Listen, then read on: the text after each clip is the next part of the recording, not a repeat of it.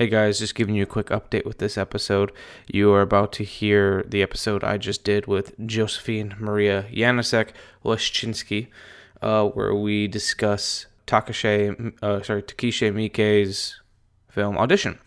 It's a little unlike a lot of the episodes that we normally do, that me and Nick normally do, where we try to add in clips when necessary, so that way you can, when we're talking about a scene specific, you can hear what we're talking about.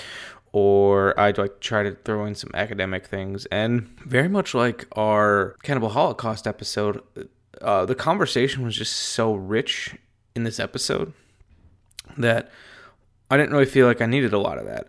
To be fair as well, if we're talking about a specific scene from Audition, it's subtitled, so you don't quite get the full extent of it just by hearing it, but what are you going to do? So yeah, it's going to be a little bit different. I also want to reach out and let you guys know that there were a couple mic problems while recording. I tried to cut most of it out when applicable, but you do hear us comment on it a little bit. The mic cable for my microphone is starting to go, and every so often it'll get kind of staticky. So that some of that's still in there, and we do discuss it a little bit. I just wanted to let you know that is a factor. And then at the very end, when we start saying goodbye, hold out for a little bit, because I will be doing a review for Mill Creek's release of Ultraman, the second series in the Ultraman franchise, I guess. So I wanted to keep it on brand, because if me and Josephine were talking about a Japanese horror film, I felt it only appropriate to review one of the Japanese television shows that my sponsor sent me. So sit back, relax, enjoy the episode, and if you've not seen Audition yet, I highly recommend that you check it out, because it kind of blew me away, and I can say that completely honestly. I was not expecting the film to be as good as it actually was. I knew it was going to be good, but I don't know, I'm still kind of floored by how groovy it was. So here's my conversation about Audition. Thanks for listening. Today's episode of the Shameless Picture Show is sponsored by Mill Creek Entertainment. Mill Creek is the industry leader when it comes to value-priced DVD and Blu-ray features and compilations. They have one of the largest catalogs out there, ranging from kids programming, classic films and television, independent cinema, documentary, and Latino cinema. Hell, they even produce their own content in-house.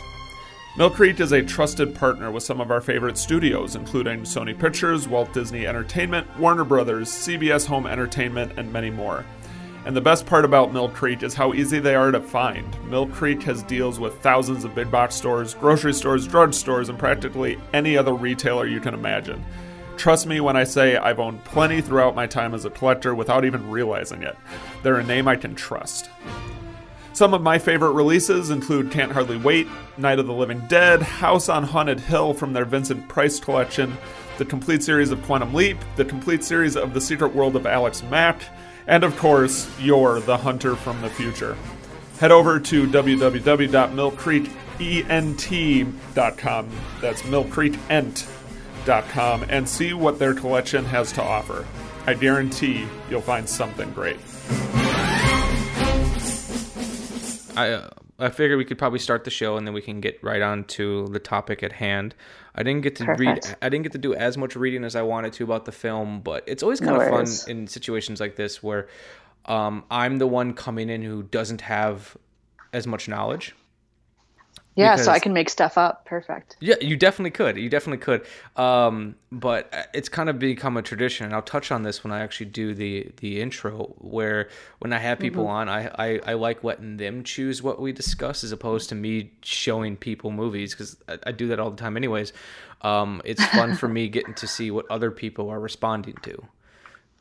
So like the last time I had a guest on, he really wanted to talk about Cannibal Holocaust. And I was like, okay, I've never seen this movie, but now I have an excuse to watch it. Perfect. Yeah. Cool. So I, because I cannot do this show off of memory like some people can, where they can just come in and talk and do everything. I write notes for myself. So I have my intro written out. Awesome. Was there anything you wanted to talk about before we get going? How are you doing today? I'm doing just fine. I did not go to a midnight movie last night. Oh, why not? Why'd you miss? Long story, but everyone bailed on me, and Jodorowsky, he's fine, but I just not someone I want to trek out to a movie theater at midnight to see by myself. It's funny. You know? Jodorowsky is a filmmaker that I know quite a bit about. It's like you couldn't go to an art film school without hearing that name thrown around. You just couldn't. Yeah. He's kind of like Herzog for me, where I've seen some of his stuff, but I know him as a personality more than I know his films. Absolutely. And honestly, this is my hot film take for the day. I think him as a personality is much more interesting and nuanced than his movies. Okay. But I have Jodorowsky can be a whole other episode. I could just we can dig into that at some point. But like when I took Amanda to go see Jodorowsky's Dune at the Oriental, and she had no idea who the hell this was, and she didn't know what Dune was, and she left that documentary loving the movie. But it's like I was like, well, she's like, why would I want to see this movie? And I was like, well, just trust me. Once you hear this guy talk, you'll be invested in anything he's talking about. Yeah, I have, that documentary in particular really solidified my opinion of, and it's interesting. I guess, are you pronouncing his name Jodorowsky because he grew up in Argentina and that's how he pronounces it? That's the way that I've always heard it pronounced, but okay, that makes sense. I mean, because Jodorowsky is a Slavic name, but he grew up in Argentina, and I'm not sure that I paid attention enough. I mean, I saw that movie at the Oriental also, same, possibly the same night you saw it. And I don't know if I paid enough attention to how people were pronouncing that name. Well, it's funny. In that documentary, they do both, right? He's pronounced it both ways, but like he refers to himself as Jodorowsky. Right. Other people call him Jodorowsky, but even though I've heard him call himself Jodorowsky before, he in shorthand calls himself Jodo. So he knows both ways. So I think it's because you said he grew up in Argentina. I feel like the J just comes out more comfortably as an H. Yeah. Plus, I feel like making it into an H sounds a little bit more. I feel like H is a better sound than J sometimes. Watch your mouth, because you're talking to Josephine. But I was gonna see if you're gonna react to that. Yeah. I'm highly reactive. But it's interesting. I think that could be a whole other thing to delve into. He has a line in that documentary, just to get off on another tangent, where he talks about art and him adapting Dune. And Dune is a story that I have dealt with a lot. It's a very close story in my criticism personally. And he goes off in this kind of crazy rant where he's like, when you get the bride after the wedding, you have to rape the bride. And he repeats that line over and over again. And that's how he handles adaptations. He says, you can't seduce her and be sweet. You have to rape her on her wedding night. And it was just like such a horrifying fucking analogy. And I actually wrote an essay I haven't published yet on analogizing, whatever. Clearly I read more than I talk. Hard to believe, but women with art as a female thing that has to be dominated. Patrick Rothfuss does the same thing, and I believe Stephen King at some point has a really horrifying quote about it. I will confirm that at some point. But honestly, I wouldn't be surprised. Yeah, it's a very classic thing to do, right? Because the Muses, Pygmalion, they're all women. But he does that, and it was absolutely horrifying to me. But I found out more about his backstory and the fact that he grew up knowing that he was a product of his father, raping his mother. And I was like, that would fuck me up. That would be. That's kind of really. So that comes out, I think. Yeah. I was like really, and I think that is a point too in the documentary where they're showing that he is. When I first heard it, I was like, oh, what the, screw this. This is disgusting. But I think they're trying to show that he's complicated. He's not, I think a lot of people saw that movie and were like, oh man, Jodorowsky, he's the one. He's everything. But the point is not that he is, he's a genius in many ways and has a really clear vision in some ways, but he's also complicated and problematic and, constantly goes back on things that he says are absolutely true to him. And that's just, he's a human. Yeah, and I think that was a point where they were like, look, this guy's old and he's set in his ways and it's kind of weird. Yeah, it's like even he had a very small role in a documentary that Nicholas Winding Refn's wife made about him. It was called My Life, directed by Nicholas Winding Refn, about him making Only God Forgives. And Jodorowsky had a small role in that. And he did a tarot card reading at the beginning for Refn's wife. And it was like, oh, the cards say you guys got to get divorced. This is not going to work. And then by the end of it, like, and like he's just so like, I'm sorry to say that's what the cards tell me. And by the end of it, like, they work through all their problems and everything. And yeah. in the end, like, he does another tarot card reading. He's like, oh, it says you guys are meant to be together. And it's like he contradicts himself. He acts as if he doesn't even remember the first reading he gave them, because like she took it such to heart that like, oh God, this is my life is being ruined. And he's like, oh, cards were wrong. And like it seems like such a him thing to like put so much faith in these cards. I'm like, I got nothing to say. The cards tell me this is what's going to happen. No, I agree. I think as much as he is his films and everything, the imagery, he's very much all about fate and destiny and powers higher than or people following what they think are powers higher than the human longing.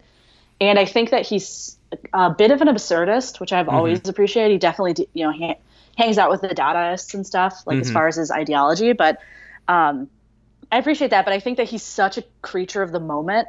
Like, I don't think that he feels he has to develop things or like really think about them as much, because he just he's going with the flow in so many ways. And the tarot cards are one of that. Yeah. Yes. And we're not talking about Jodorowsky today, but might as well finish our thought. He's also an interesting case too, because the more you delve into the world of art, I don't even just say film, just film's the world I know the best. But the more you delve into the world of art, you realize that the more you dig into a lot of these so-called geniuses, there's very few of them who are not problematic in one way or another.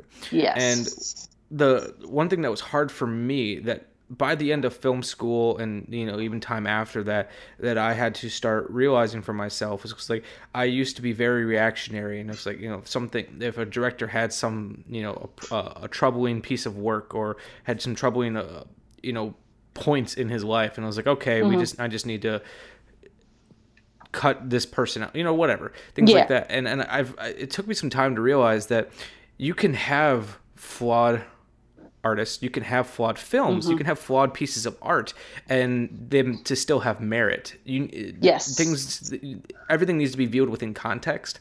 And I guess I don't really know the point I'm trying to make, but like Jodorowsky, he is flawed. He can be problematic, but there's still a lot there. Yes, absolutely. I agree. And I feel like that also ties into the film that we're going to be talking about today. Because yes, it does. Good segue. Thank you. I've been doing this show for 3 years. Every so often I have a decent segue. Warning! This movie podcast actually discusses movies. Be aware that it may discuss any of the following elements: endings, surprise twists, unexpected cameos, and all manner of spoilers. If this doesn't appeal to you, why listen to a movie podcast? Without further ado, please enjoy our feature presentation, The Shameless Picture Show.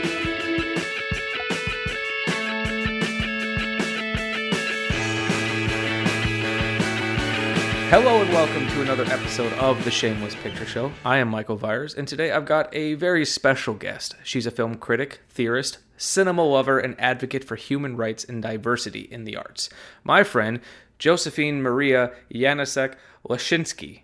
I worked on it. Leszczynski. I was working on it before I called you. Leszczynski. It's okay. Jodorowsky, no problem. Exactly. Well, it's going to get interesting because I was practicing some of the names for this film, and we'll see how well I do. Ooh. But before we get into the topic, we've been talking for a little bit. If you want to tell the listeners kind of a little bit, I summarized you very quickly, but tell everyone a little bit about yourself. Yeah, actually, that was a beautiful intro. I feel like you made me sound very important. Thank you. You're very welcome.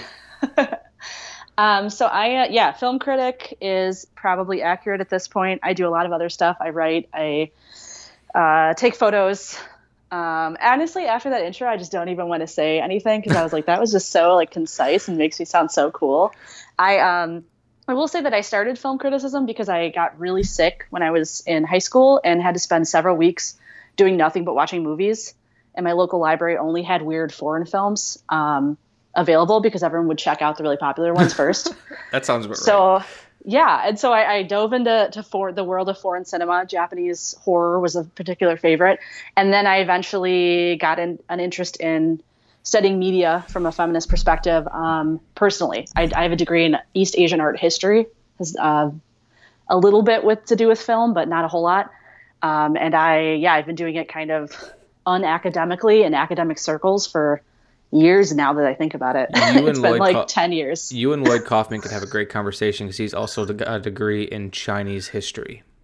I would love to talk to Lloyd Kaufman. Absolutely. It's funny. When we met we met each other in college. We were in the same storytelling through board game. I don't remember exactly what tabletop role playing games. Yes, where we devised the rules of this. We essentially played watered down D&D to an extent in a world it was that we World created. of Darkness, but yeah. Yeah, well, I'm also a game designer, so I'm going to be really specific. No, that's fine because I couldn't remember what it was. That was my first experience with tabletop gaming. So I didn't know that. Wow.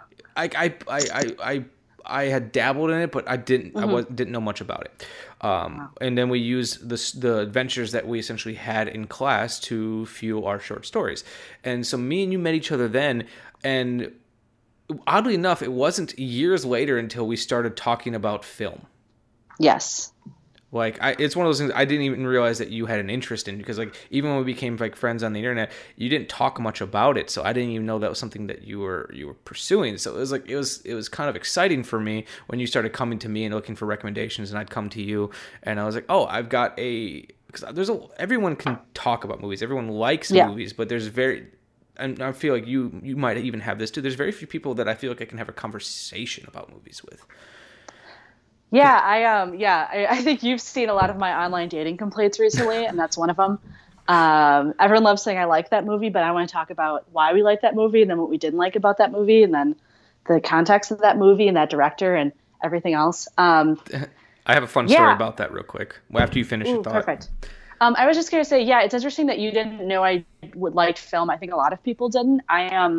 So I have since we've known each other, now been invited to panels, some of which you put me on, to talk about horror and film and cinema and like conventions. And I've written for several publications. It's been lovely. But for so long, I felt like I was not allowed to talk about movies because I don't have a degree in it. I didn't go to school for it.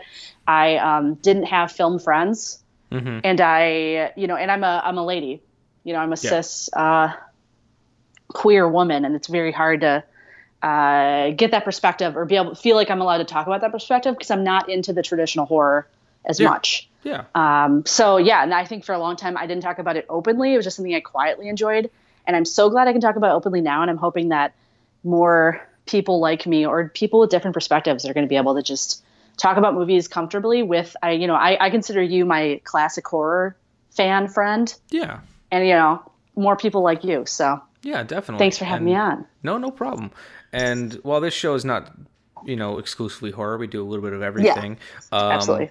That is kind of in my niche. And, and it was a niche that I got in college and I fought for because I got sly looks from people. And because of that, it was something I loved going into college, but I became obnoxious about it just to piss people off. Because some of my other professors didn't really like it, or they thought there was no merit to any of it. And yes, there's plenty of bad horror out there that has no merit, but I personally like trying to find the merit in bad stuff. But no, I think it's. I find it fascinating that you felt like you couldn't talk about horror because you didn't have a degree in it. I'm going to be completely honest with you. I have a degree in it, and I still feel like sometimes you have more to say about it than I do. So degree doesn't mean anything. I agree. I know that now, as a 29-year-old person who fought and screamed and kicked and, to get into where I am now, I know that now. And I hope to show others and make a place for others. Yeah, definitely. Perfect. Well, actually, I have one last question for you. Yeah. Have you ever had a problem? Because I know I struggle with it. Because when I started doing the podcast, it was hard for me to really consider myself a critic, even though that's kind of what I'm doing. Have you ever had a problem referring to yourself as a critic? I would try to find other ways to describe it, because especially going through school, critic had such a negative connotation, because most times, most critics especially who are the well-published ones, don't have much to say. Or kind of revel in negativity, and I never liked that. Even when I don't like something, I don't try to just be an asshole about it. Yeah, I think that being a film critic is something I always wanted to be. Like, I always wanted that title. I always wanted for people to be like, oh yeah, Josephine, she does film criticism. And I only realized a few years ago that I'm not going to be a film critic until I start calling myself a film critic. Mm-hmm. And all of a sudden, like your intro, but all of my friends all of a sudden are like, oh yeah, Josephine does film criticism. And it honestly took one of my editors for one of the publications I previously wrote for. It was a publication called Femme Hype, and that one was actually primarily video games. So she occasionally let me write about tabletop role-playing games as well. Thanks, Jillian. She came to me with an email one time and just said, hey, I just want to let you know that you were the first person who let me see that I didn't need a master's degree to do criticism. And I was like, oh, am I a critic? Have I made it? But I agree. I think that also there's a real culture of a certain group of people calling themselves critics and then not having any, only having bad criticisms or not having much to say. And I have a lot more to say on that, but continue. I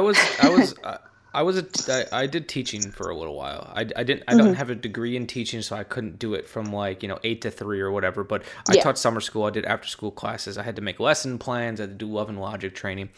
And I had a film appreciation class of 3rd, 4th, and 5th grade. And Yay. I would try to do the same thing. We'd watch, kids' movies and stuff. But I always wanted them to be able to tell me why they liked something and why they didn't like something. And I instilled a rule to them when I was teaching that even if you didn't like something, find 2 things you did like. Because I don't care who you are. The worst movie I've ever seen, there's still been something that oh, that was interesting. That was cool. That was a neat shot. There's something. And even in the worst movie I've seen that okay, that wasn't completely terrible. So I always, even to this day, if I don't like something, me and Nick, who does this show with me, we force each other to find something that we responded to, or something, even if we didn't necessarily like it, it's okay, this could have been something interesting. There was a sliver of something here. Mm-hmm. So I think what I find with a lot of people who call themselves film critics is I find the opposite, that I think I find a lot of film critics who feel they have to have a negative opinion about a movie, or they think they need a nuanced opinion by making it negative. Mm-hmm. Instead of just saying, it's okay to say you like a movie. And that's part of what I've been doing with my film criticism. I'm moving away from reviews now. I'm much more interested in essays and really digging in. Mm-hmm. But the movies I review, I don't review films that I didn't like. I just don't. Yeah. There's enough people doing it. They can review those films. I want to talk about movies that I liked, and even if they were problematic, I'll talk about that in my review. But I think, I just saw a film. I was just at a critic screening of Queen and Slim, which is a phenomenal movie. Which I was reading for. Oh my God, it's so good. But I was, but a lot of the criticism I was reading, and what I did was I did propose a review of it, but my review just linked to Black criticism of it, because there's not enough of that, not enough film criticism by Black reviewers. But all the other reviewers I was reading that weren't, just maybe it's a coincidence, but weren't Black, they all liked the movie, but they all felt like they had to somehow say oh, it was good, but the narrative, there was this issue. And that was in the headline. It's it's okay to just say, hey, this was a good movie. This was fun. I enjoyed it, or whatever. And then you can talk about the nuances. But it seemed like they had to put that negative thing up front to prove that they were a film critic. I've learned a long time ago, especially when I started using Letterboxd, is don't be afraid of the 5-star rating. Sometimes just trust your gut and just go with it. But I don't know. Yes. It's not very often I get to talk to someone else who has had a similar path that I have, in that criticism wasn't necessarily something I was striving for, but it's kind of a world I found myself in. But I had issues with kind of the title sometimes, and was kind of trying to find my voice in this world. So I thought I have this unique opportunity, and if anything, I wanted to put it on record in case someone else is out there who's, sitting at home thinking, I've got something I want to say about this film, but I don't feel like I'm qualified. Everyone's qualified. Yes. The first critic was just a person who was just a fan. Yeah, absolutely. That when it comes down to it. Mm-hmm. But on today's episode, yes. We're going to be talking about a movie that Josephine recommended, but I haven't had a guest on this show in a while. But when I do, I let them pick the film. because I like to see what's going on in the mind of my guests. So today we're discussing a movie that you have described as one of your favorites, if not your favorite, Takeshi Miike's film Audition. So you can now listen to me try not to butcher some of these names. Can I just say first, I love that you put it as to find out what's going on in their mind, and then my movie is Audition. Well, because accurate. Jay Gilkay, who is the promoter from Mondo Lucha, he was my last guest, and he wanted to do something transgressive because he doesn't get to talk about a lot of these films because he is a teacher. So he's like, I've got 2 films I want to talk about. They're harsh and they're problematic, but I never get to talk about them. He's like, okay, what's your picks? He's like, first, Serbian film. I was like, I told him, I've been avoiding that film film for a reason. And then he came back to me. I'm sorry, what? Did you watch it? I have not. Well, plus I can't find it. It's hard to find. I can tell you where to find it, but continue. Okay, and then he came back to me. He's like, yeah, I was talking to my wife. I don't know if I'm a teacher. I don't know if I want my name searchable along with a Serbian film. I was like, okay, that's fair. What's your next choice? And he goes, Cannibal Holocaust. And I was like, that's better? But he came in with like 3 pages of notes on just Italian cannibal films. There are so many. There is. My God. I'm excited to. I'm the worst friend. All my friends do podcasts, and I never have time to listen to any of them. But I'm now going to obsessively listen to your podcast because all of this sounds phenomenal. Anyways, now I should actually describe Audition. Yeah. Ayama. How does one describe? Audition? I think I had to be as careful as possible not to spoil. It's funny. I don't like to spoil anything in my write-up because I want to spoil it later on. Ayama is a widow and has been raising his son Shigehiko since childhood. They live a quiet existence together, but Shigehiko as he gets older, he feels it's time for his father to find someone to spend his life with and urges him to get back into dating. Ayama is reluctant. He's older and has been out of the dating game for so long, he fears that he won't find the right woman and will be wasting his time. To counteract this, Ayama's friend, a film producer, concocts a plan. What if they hold auditions to find him a perfect mate? They'll disguise it as being part of a film, but allow Ayama to find a perfect mate. In comes Asami. On paper, she's the perfect woman, and Ayama falls head over heels. But Asami isn't the woman she's made herself out to be. Audition was a big film for Miike's career. While he had been making films for years prior, Audition got him attention all over the world and made Miike's name synonymous with genre films. Miike, however, wasn't universally celebrated after Audition's premiere. The film was extremely polarizing, and critics were torn on whether the film was a piece of misogynistic trash or a masterpiece in feminist storytelling.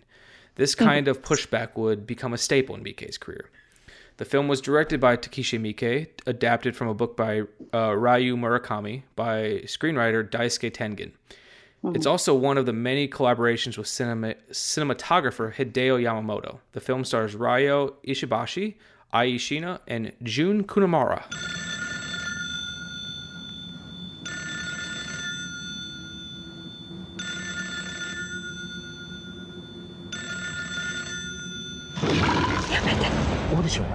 息子に言われたんです。最近しょぼくれてるんで再婚でもしたがって。あさみ。いけます。本当にオーディションするのか。何もお前の再婚相手を探すためだけにオーディションするわけじゃないよ。山崎あさみです。俺はもう決めた。なんだ。あの馬を見たのか。あの女の体に触ったのか。私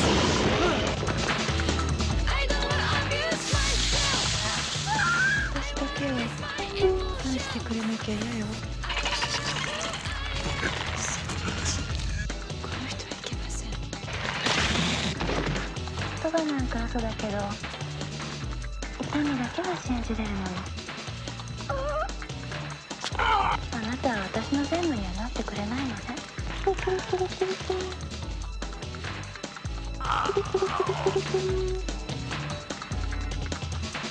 足がなければどこにも行けないでしょ。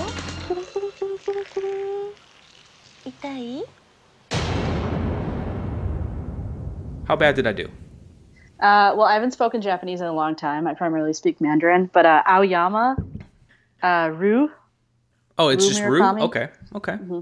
I mean, there's a more beautiful vowel flip there that I cannot do because I speak Polish and German and Spanish and Mandarin, but not Japanese anymore. And then the other ones I think were fine. I feel like Daisuke was the hardest one, but Daisuke, you killed it. That was the one I was waiting. I was like, let's see. But you did it. You did it. I was having like that one. I was just looking up like phonetic pronunciations. It's like, oh, that makes sense. Yeah. Yeah. Because Japanese, the Japanese is not a language in any realm that I speak, but I didn't want to completely do a terrible job. So no, that's good. And even me correcting you, I'm not sure is even correct because like I said, I have not spoken Japanese in years, and we are both white people who come from the U.S., the Midwest. Yeah. Both speaking English. Yeah. So though I wasn't the first time I ever heard Mike's name. It was in high school, and it was around the time that I think Ichi the Killer started getting some attention. Yeah, speaking of his polarizing films. The credits rise out of semen. That was the first thing I remember. That just like surprised the shit out of me. But I remember everyone was talking about this film, and they couldn't tell me who directed it. They were just saying, "Oh, this movie Ichi the Killer." And I looked it up, and the font was so small on the computer. I was like, the guy's name is Takeshi Mike. I didn't see the two eyes at first. So for the longest time, I used to just call him Mike. Aw. I mean, makes sense. Also, it's Takashi. But... Yeah, okay. Takashi. I'll get it eventually.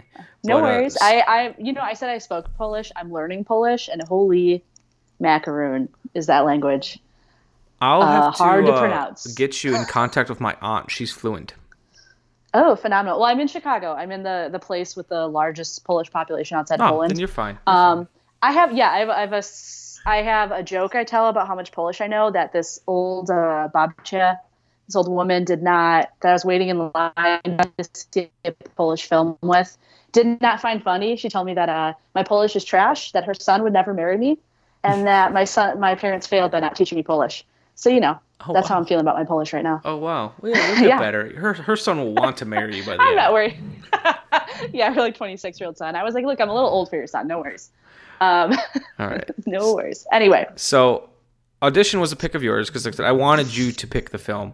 Yes. And you had described Audition as being one of your favorite films. I will say I was completely blown away by it because I went very much with an idea of what I thought the movie was going to be. And to an extent, it was. But only like the last 40 minutes. But it was everything that up to that point that really blew me away and made that end part so much more impactful. But before we start really delving in, why does this film resonate so much for you, and when did you first see it? Okay, so Audition. First of all, could I also just say when you sent me the text because you had finally seen the movie, it was so satisfying. That was one of the most satisfying text message exchanges I've ever had. You should because you were just like, frame it. What is this? And I was like, that's the reaction. That is everyone's reaction to Audition. Sometimes it's a good "what is this?" and sometimes it's a terrible why did I watch this? It was the best "what is this?" I could imagine. It was so satisfying because I was like, as soon as you actually see it, it's gonna be, you'll see. It's funny. I was watching it in half-hour increments, like I was told you, and nothing happened in the first half hour, and I was still I was invested, but I want to hear your part. Okay, why does this film resonate with me so much? Exactly. I sort of wrote an essay about this, but I do want to speak briefly about when I watched this movie. I saw this movie also at the end of high school. I was dating my first boyfriend, and he suggested it to me. All of his friends were watching it. They were really into Guitar Wolf, which is a Japanese band that makes really bizarre what was sci-fi movies. Yeah, what was I saw Wild one Zero? of their movies. Which one? Wild Zero. That was it. Wild Zero. Rock and Roll License. Yes. Oh yeah. I liked Wild Zero a lot. I do too. I love guitar. I love that. I love that band. I love that. Whatever. I love it. But honestly, they started watching this movie because there was an explosion of interest in Japanese culture mixed with grindhouse culture because of Tarantino, frankly. Mm-hmm. So in the U.S. So I watched this movie, and it was one of a series of media that was introduced to me through this first boyfriend. And the way that he always presented things to me was yeah, you can see this, you should read this book, but you're not going to really understand it, but it's okay, I'll explain it to you. Ooh. And it was my first boyfriend. I was so excited. I had a crush on him for years. And so I watched, that's also how I found the feminist science fiction author Ursula K. Le Guin. And recently I was able to go back, reread all of her books. I rewatched Audition a couple of years ago, and it was a different experience. But the idea that this movie is, I talk about in an essay I wrote earlier this year about how, Asami's journey is really, she's seen as this villain, but the real villain is the expectations we're putting on the relationship and on a partner to complete you and to fulfill this role that's very, very strict. And that really resonates with me as someone who is a pretty chronically single person, or someone who gets into long-term relationships and then breaks them off because I feel trapped. The message there is phenomenal, but also just the handling in that film is just so, the horror is not even like her obsession or the fact that, there's a horrifying, gory ending, because you see so little of that. Mm-hmm. It's that you're going on this journey with her. As much as it is focused on Aoyama's journey, Asami is the one who really is a narrative arc. You're following her trauma and her previous relationships and what happened to her and why, and you understand why she's reacting in this way, which is so rare for female monsters. Mm-hmm. And I freaking love it. I will say good. One thing that I found myself really interested in is the fact that I felt for both sides of the coin. Mm-hmm. Like by the end of it, I was really feeling for Asami and could understand what brought her to this point and her way of thinking. But what I also I feel like in a different filmmaker's hand, they would have made Aoyama far more blatantly problematic. Like he's no saint by any extent. The fact that he even agreed to do this audition, he had his list of things that he wants a perfect woman to be, but he wasn't like from Jump Street, just like a terrible, like abusive. Like he was like there was plenty of scenes in the movie where I was feeling for him, watching him take care of his son and have his his journey as well, and having lost his wife and and even just like the opening of the film, which is Aoyama and his son, at his wife's deathbed. And then it has, I think it's the title shot of them walking down the street, and you see the title for Audition, and it's like, you changed the music in this. This could have just been a like Tom Hanks '90s drama about a guy raising his son, and like I appreciated that he wasn't just like, like the movie Hard Candy, where the guy was just kind of a fucking vile piece of disgusting scum right from the beginning, and even like he said, he had bad traits, but he wasn't necessarily like evil. If that makes sense. Absolutely. And that's one of the things I love about Miike's handling of this. And the script itself is great. And the book, from what I understand, I haven't read it. I'm not sure it's been translated, but the script's been translated? No, the book. Oh, the book. It's adapted from a book. So, I knew that, but you said the script too, so I thought you read the script. No, I mean, because there's a scriptwriter and the book, the novelist. But gotcha. I love that it becomes a critique on culture, on dating and the idea of companionship and like how we approach that in Japanese culture, but in general too, like this very heterosexual monogamous standard for like how that should play out, and what made her a perfect woman is very problematic. The ideas that Aoyama was looking for in the first place. But yeah, I love that he's a normal fucking guy that some bad stuff happened to. Mm-hmm. And the point is not that he is a terrible piece of trash. It's part of it is that, well, our culture is really problematic and does not supply what people actually need emotionally. And I love that because if he were just a terrible piece of trash, it would be a different movie. It would be, that actress who was actually a model before she started I read that. Acting. Yeah, Sheena. She was also in a movie called Tokyo Gore Police. And that is much more... I'm familiar with it. Oh, yeah. That's another film I do enjoy. But it is a very different movie. That's much more... Obviously, the characters are not complex. The idea is you have gore and you have babes. And babes killing in gory ways. And, the idea is not there's this cultural problem. It's that we're gonna fuck some shit up, and that's what this movie could have been. It could have very easily been like a hard candy, or yeah. Yeah, and I think that's like what was gravitating towards me. Like, if I would have went into this movie cold, know nothing about it, know nothing about the director, didn't even see the poster for the movie, that ending would have been even more shocking, because there's nothing there's very little throughout this film that kind of makes you feel it's going to go to where it goes. Like, there's a couple like little hints here and there, but things don't really start ramping up until they go on their vacation together. But because I knew of Miike's work, and I knew of the reputation of this film. I didn't know any details. I've known people talking about Audition.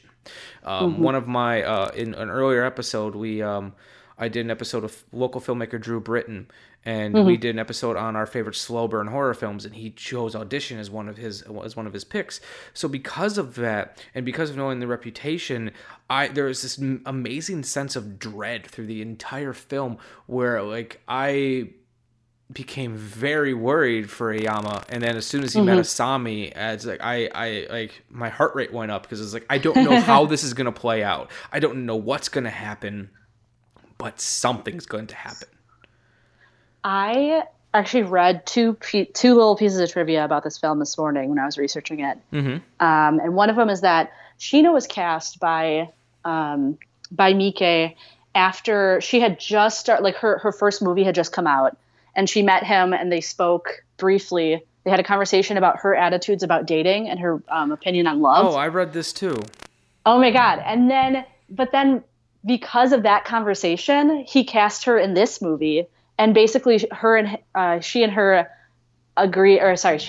agreed to have her act as naturally as possible throughout the film. So even though she is this horrifying monster, serial killer, whatever, you are seeing, in many ways, Sheena acting, and reacting to things the way that she would as a woman who grew up dating in Japanese culture. Yeah. And it's like, that was fascinating. The second part, sorry, go ahead. No, just continue your thought. The second piece of trivia that I read was that Omega Project, who put out this film, or started producing it, also produced The Ring, the original Ring, Ringu, as we annoyingly call it in the U.S., by the Japanese title. But they picked Audition, the story, because they were trying to get away from paranormal and supernatural element horror. Yeah. I did not realize that nothing in this film is supposed to be supernatural. And that may seem obvious to other people, but I was like, oh yeah, I assumed that she was like a ghost, like throughout the whole film. So my reading of that film is, very different than what other people have maybe read it as, but I was like, oh yeah, she's like a murderous ghost. Okay, cool. And she's not. She's a real serial killer, and all of it's very literal. So that's like where, if I were a younger person not calling myself a film critic, I would have been like, I'm a dumb idiot. I need to have my boyfriend explain this movie to me. Dang it. But honestly, I think either reading is great. I think they're both legit. Yeah, but and here's the thing too, because like there is a lot of subtlety to it, where I in a little bit I do want to talk about the use of time and space in this film. Oh, because the time frame is not very little, and I think that's also why it makes it so fascinating to me. But you were talking about Miike and Sheena and kind of coming together and making this film. I wonder how weird it was to read this film and then have to go have an audition with the director who's making this film, and he wants to talk to you about love and dating and all this other. Like, I wonder how weird that was. Because the whole point of Audition is about making a movie that doesn't exist. Mm-hmm. Yeah. So. No, absolutely. And I think, luckily, I think they both were big enough names that they, there's probably no funny business, you can assume, but... Yeah, Miike's been making films steadily for almost 5 years. He is over 100. Yeah. Yeah, and he is over 100 now. He is quite and Miike is one of those filmmakers that's always fascinated me, but I've seen very little of his films. So, like, before this, I saw Ichi the Killer in high school because everyone was talking about it. So it's one of those films I have to see. And then... for the longest time, even at the days of DVD, a lot of his stuff I was having a hard time finding. So like Audition got pushed down so far for the longest time because I couldn't find it. And then by the time it became readily available, like my interest was elsewhere. So it wasn't high of the list. Like, I haven't seen Visitor Q either. I haven't seen his Dead or Alive films. I haven't seen a lot of his big stuff. I think at this point I've only seen 3 or 4 of his films. Have you seen Sukiyaki Western Django? I have not. I owned a copy of it. Tarantino released that one. Come on. My brother stole it, so I never got a chance to watch it. Rude. But I've seen Ichi the Killer. I've seen Now Audition. When I was at the Cannes Film Festival, I got invited to go see Shields of Straw, his American-themed cop film. Yeah. Which he was in the audience for, so that was like really surreal. And that's probably still a highlight of my life. Well, I didn't love the film. It's like I'm sitting in an audience with him. Somewhere. Okay, heck yes. And then I saw... somewhere here. What was it? I think it was one of his more recent samurai films. I can't remember which one it was called. I saw it at the Times Theater. He's made a few of those. Yeah, I want to say it was like I don't know. I'd have to look up the title, but like I want to delve back into a lot of his stuff from the '90s and the early 2000s. But he's still kind of a blind spot for me, as is a lot of Japanese cinema. So it's something that I like every time I've seen one. Or even not even Japanese specifically, Asian cinema. I like most. Like my favorite movie of I don't think it was last year's. The year before was The Wailing. That was a Korean possession film. So a tangent, but unimportant. No, that's good. I think so little of his stuff is released in the U.S. International cinema in general, we really do not have a lot of the films that I've seen came out in the UK first, and then once they get big enough, they come out in the US. But we don't see very many foreign film in general because we have the best cinema. So why would we bring anyone else in? But that was my little sarcastic plug for Hollywood. But I'm sure they're all listening. Yeah, listen up, Hollywood. I got words for you. With Miike in particular, so few of his films are released, and the ones that do come are the ones that are the most shocking, that have created the most controversy. And I was reading about Ichi the Killer this morning as well, and that movie was banned in Germany, which, like, I don't know how much you know about German cinema, but if you get banned in Germany, like, you were doing something. Oh yeah, like, it is difficult. So I would, that's a little accolade to me for Miike, but because I do think his films are nuanced too, right? I mean, we talked about the Serbian. Is it the Serbian film or a Serbian movie? What's the actual title? I've always heard a Serbian film. That makes sense. Okay. Well, that movie is so horrendous, and a lot of the arguments from the critics and people who I know have seen it, I've only seen part of it, is that it is kind of needlessly so. Like, he had a point in making it, but it's really disgusting. And I think that Miike is always, everything I've seen from him is much more nuanced. Well, he's interesting for that. It's hard to dismiss. He's interesting for that reason too, because one of the things I read about him is the reason he's had 100 films because he's a fucking workhorse. He chooses films by whoever asks him. Yeah. Like, oh, you want to make this film with me? Yeah, sure. And that's actually one thing I appreciate about him. It's very old Hollywood of him, where it's like, oh, you want me to make this weird Western film? Sure, I'll do it. Oh, you want me to make this film about an audition gone wrong? Sure, I'll do it. But he always adds his own stamp to it. And there's and I appreciate that, because there's a trend in America that I absolutely fucking detest.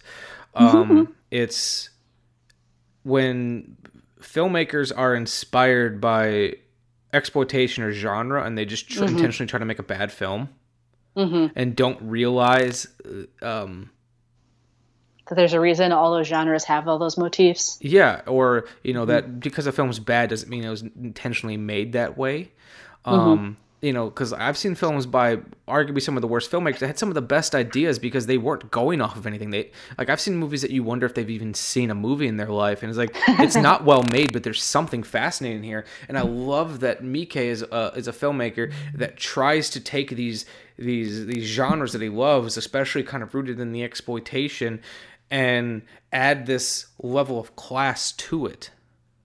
Yeah, I agree. And I think that the idea that he takes on whatever he's asked to do, I was reading an interview with him yesterday, and they asked him, how did you make so many movies? And he basically just said, this is the level of output that I'm comfortable with, which is crazy, but it's like to be fair, all he wants to do is write movies. Yeah. I spent last weekend watching a lot of Zawofsky films. this Polish director, and he didn't put out a ton of movies because he was also writing books and doing criticism and doing all this other stuff. So for Mike, all he's doing is movies. That's what he loves. Yeah. But yeah, I think that also, I think directors who are asked to do films and then, are able to put their own stamp on it come out with some of the best movies. Midsummer, as you know, is a movie I've been obsessed with since it came out. And Ari Aster was asked to make that film, I believe, by a tourism company for Sweden. So that was a contracted film. It was a film for contract, and he does not particularly attach to horror. He just decided to make a breakup movie and then make it horror. Mm-hmm. And I think, it's one of the most interesting films to come out in several years for me personally. And I think that another, interesting kind of relationship film. And I think that it only happened because he needed funding to tell this part of his story. And he was like, all right, we're making a horror movie, but we're just going to infuse myself into it a whole bunch. Yeah, and in a lot of ways, Mika is the same way. I've been trying to track down this interview. I remember reading it years ago, where Mika, which in the interview, he was great because he was kind of dressed like Eddie Murphy in Bad, where he had the red leather suit on. And I think it was with Fangoria or something like that. It was a video interview, and they're asking him about horror and what it's horror in Asia versus horror in the States. And he makes a lot of horror films, but he's it kind of surprises me when I come to the United States because he's everyone's so into it.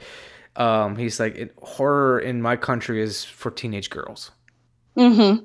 It's not it's not necessarily a burning passion to make it. If the genre fits the story, he's a good storyteller. He can fit it into any genre, but he's got a completely different take on the horror genre, which is part of the reason why I think he's so good at it. I've been a horror fan for a very long time, but I'm the first one to admit the best horror films are made by people who don't necessarily, I don't want to say they dislike the genre, but it's not their burning passion. There's always going to be exceptions. There's some really fine made horror films out there by people who truly love the genre, but I think the most interesting ones are one-offs. I agree. And I will say as well, to go to that point about in the US us having such a horror culture, I think, and not to get too much into US film history, but get into it. Post Texas Chainsaw Massacre, and then a little while later, Evil Dead, the idea of this DIY horror, where the productions start to take on some elements of horror themselves, and actors being injured, the extremely DIY elements. I always think of that scene in an American movie, that documentary out of Wisconsin, actually, where they're bashing the guy's head into a cabinet, and it's not breaking because they're actually trying to break the cabinet door with his head, and they have to put a saw and X on the other side. But it's we in this country, I think, and this is a huge generalization, have this attitude about making horror that it should be actors should be testing their limits, and that directors and crew should be really having a very physical hand in the process, and that in some ways is absolutely beautiful and has created some amazing films that really change things. But when I was studying Mike, I kept waiting to run into actors telling horror stories about how intense he is or how he worked them, or pulling a Kubrick where he absolutely pushes actors until they have a breakdown on set. And I wasn't finding that because he's a professional, and I'm sure there's stuff that I'm just not seeing as always, but it was so refreshing to dig into a horror director, or a director that I know as a horror director, and not see his actors being absolutely traumatized, and to even read Sheena's words on working with him and why she went for a role it's a testament to that very different attitude on approaching horror. I was on a panel at the Twisted Dreams Film Festival in Milwaukee that you put me on. I didn't physically put you on there. I suggested you and really said that you'd be perfect for it. They did the rest. So I was moderating this women in horror panel, and Wendy Keeling, who's a producer, director, writer, actress, who now lives in Florida, said something about there was a recent scandal at that point with a movie where some actors, an actress I believe was assaulted on set because a director was no, we're doing it for this scene. And she talked about safe sets and the idea that, if your actors don't feel safe, they may be doing horrifying things and horrifying things may be happening, but they need to feel safe and like they can trust you. And that's a sense that I get from Mike, that he is, this is a professional set. The stuff he shows is so freaking disturbing, but you're not hearing these traumatizing, horrifying stories. And I think part of that is that this is a professional job for him. He loves it. And because he loves it, he's going to make sure that it's professionally done. And I think in some circles, that's really missing in horror, unfortunately. I agree. That's my little human rights aspect to my criticism there. No, I agree. It's hard to learn anything about the history of film without hearing stories like that. Like you're saying, it's not even just horror films. Like there's been crazy things that have happened on all sets, or just the way that some directors would get performances out of people and all this other stuff, all this other crazy stuff. And it's very easy to romanticize some of that. Not necessarily that saying we need to go back to that, but almost like this weird appreciation for it. It's like, oh, things were just even on big productions were really down and dirty. Like I was reading about Gremlins very recently, and they did an explosion on Gremlins that was so powerful it blew the windows off of a building a block away. I'm like, oh, that's fucking cool. God. You wouldn't get away with that nowadays. Yeah. But there's a lot to be said about feeling comfortable. And it's like you said, like you'd imagine that Mike would be like this crazy fucking dude, and he very well might be, but he no, it's not known. No one talks about it, and he knows how to channel it at least. Yes, into the work. Exactly. And one of the things that I liked so much about this film was it kind of went against because I haven't seen a lot of Mike's film. It went against what I was expecting to see, because like I said, there was it doesn't feel like a horror film through most of it. The music doesn't feel like the way it's shot. Like there's a very definite change when it starts getting like that. And I was trying to pinpoint exactly when it happened, and I have a thought process, and I'll mention that in a second. But for most of this film, it's almost a romantic comedy. Yeah, that's what I was going to say. It's a kind of a sappy love story, and it's interesting because even though you get this big backstory in Aoyama, Asami and him are pretty cardboard as far as like you don't really know their motivations beyond time to find a wife, and then Asami is clearly trying to be an actress, but you don't get that feel from her. You're just kind of like, oh yeah, these two are romantic leads. Okay, you go with it. So what I was going to so you're saying how it's a super almost sappy love story, and then I love that it becomes like the ultimate male fantasy gone awry. But I feel like I've kind of pinpointed where the movie takes a turn, and let me know if you feel like you agree with this. Okay. So I don't is one of the it was I think I'm getting the series of events confused in my mind, but it was the point when Aoyama called her one of the times, and we saw her smile that she called him back, and then the body in the bag moved. Yes. And it was like the best jump scare of the entire fucking movie. Because and it's not necessarily that because it was so well orchestrated. There's such this great pacing and tension that you didn't see it coming, and that like you saw that bag there. And your brain will sometimes go, I wonder if that's a body. But since it never moved, you start swearing it off. It's like, oh, that can't be what it is. And then that happens, and then the movie starts changing. It's around the and then that's if I'm remembering the series of events correctly. It was weird. He jumped into marriage really fucking fast. But that could be part of the culture. I don't know. And then you don't date for very long in the older generations. And then they went on their trip to wherever they resort. Went. Yeah. And then, she revealed her scar, her burn marks to him. They made love, and then she disappeared. Well, did they make love though? Well, I guess I don't know. I assume that's what I love. No, I love that scene because you don't know. It seems like she drugged him or something. You know what I mean? Like all of a sudden he loses time. Yeah. And you have no idea if they actually did that. And I love that. And then what I absolutely love about everything that comes after this is there you can read into it either way. You don't know if this was a situation of everything that happened from her trying to find her, to go visiting the old man with no legs, to going to the bar, to him being tortured, is a dream or not. If it's his own guilt fucking with him, about the way that he went about this and his own insecurities. I love that take. Or, because, you know, it's very easy to swear it off as like, oh, no, this is all happening because everything seems, for lack of a term, realistic. But it's also like when the visually the film it very, very much changes.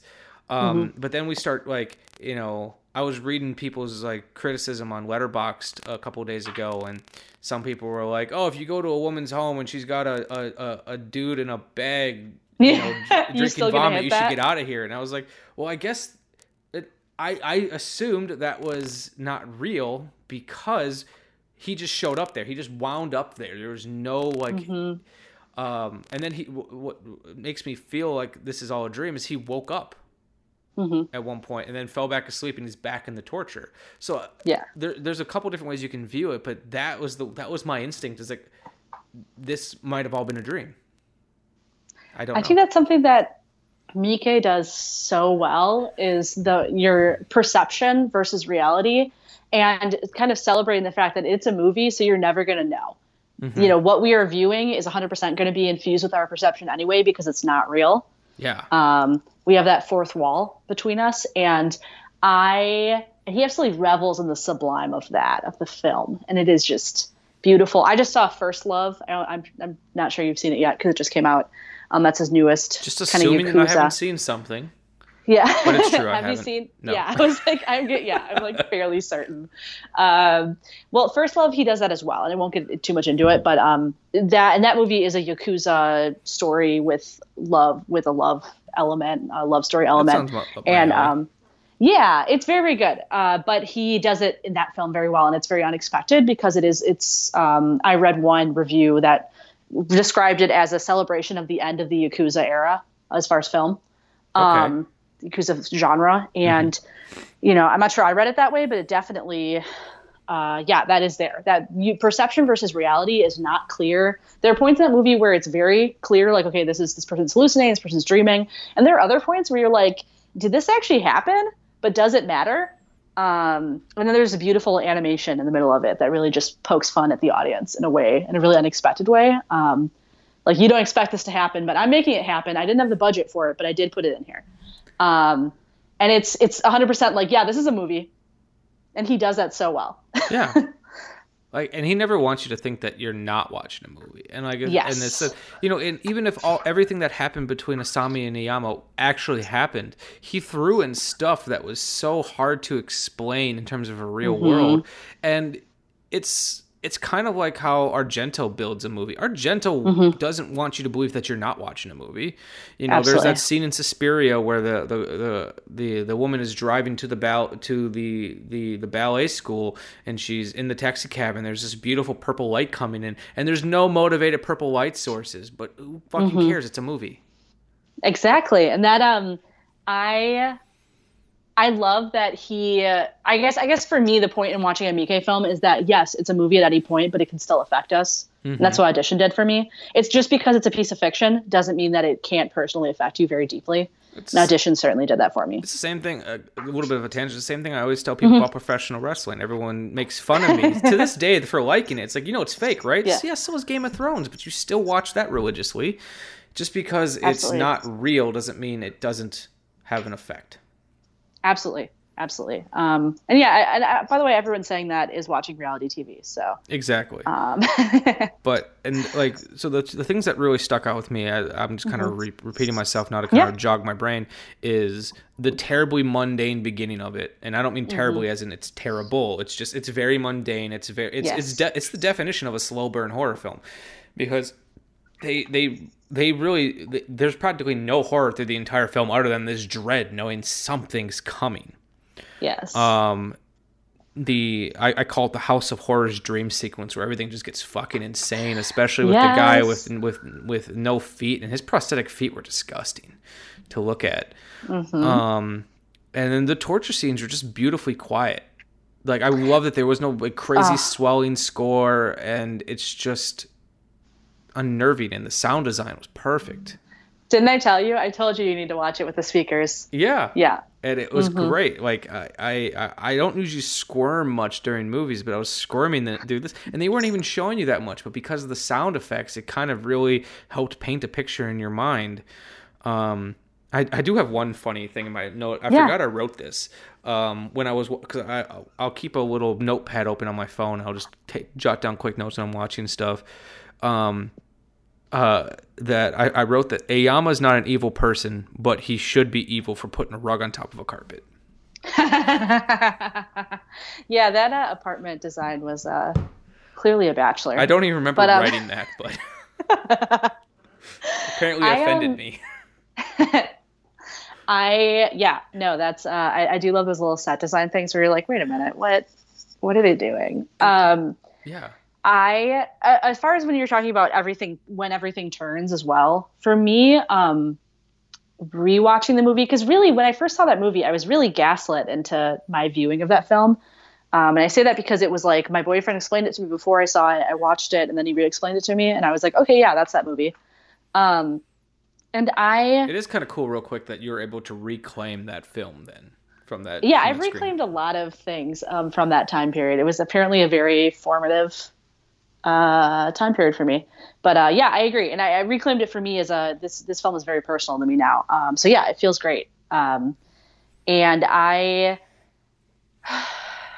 think that before she smiles, and that's my favorite little moment.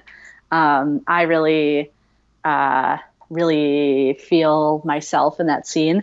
Kind of that little smile you get when you're like, oh, now now we start. Now the game's afoot. As someone who dates a lot of people, there's always a moment where you're like, oh, got them. They're hooked. Mm-hmm. We're good. In a good way, usually. Not usually I'm going to cut their feet off, usually. But with that movie, before that scene even happens, you already know she's been lying about her past, certain things. And then for me at that point, I was like, oh, there's the moment where you know that something's not right with her. She's hiding something.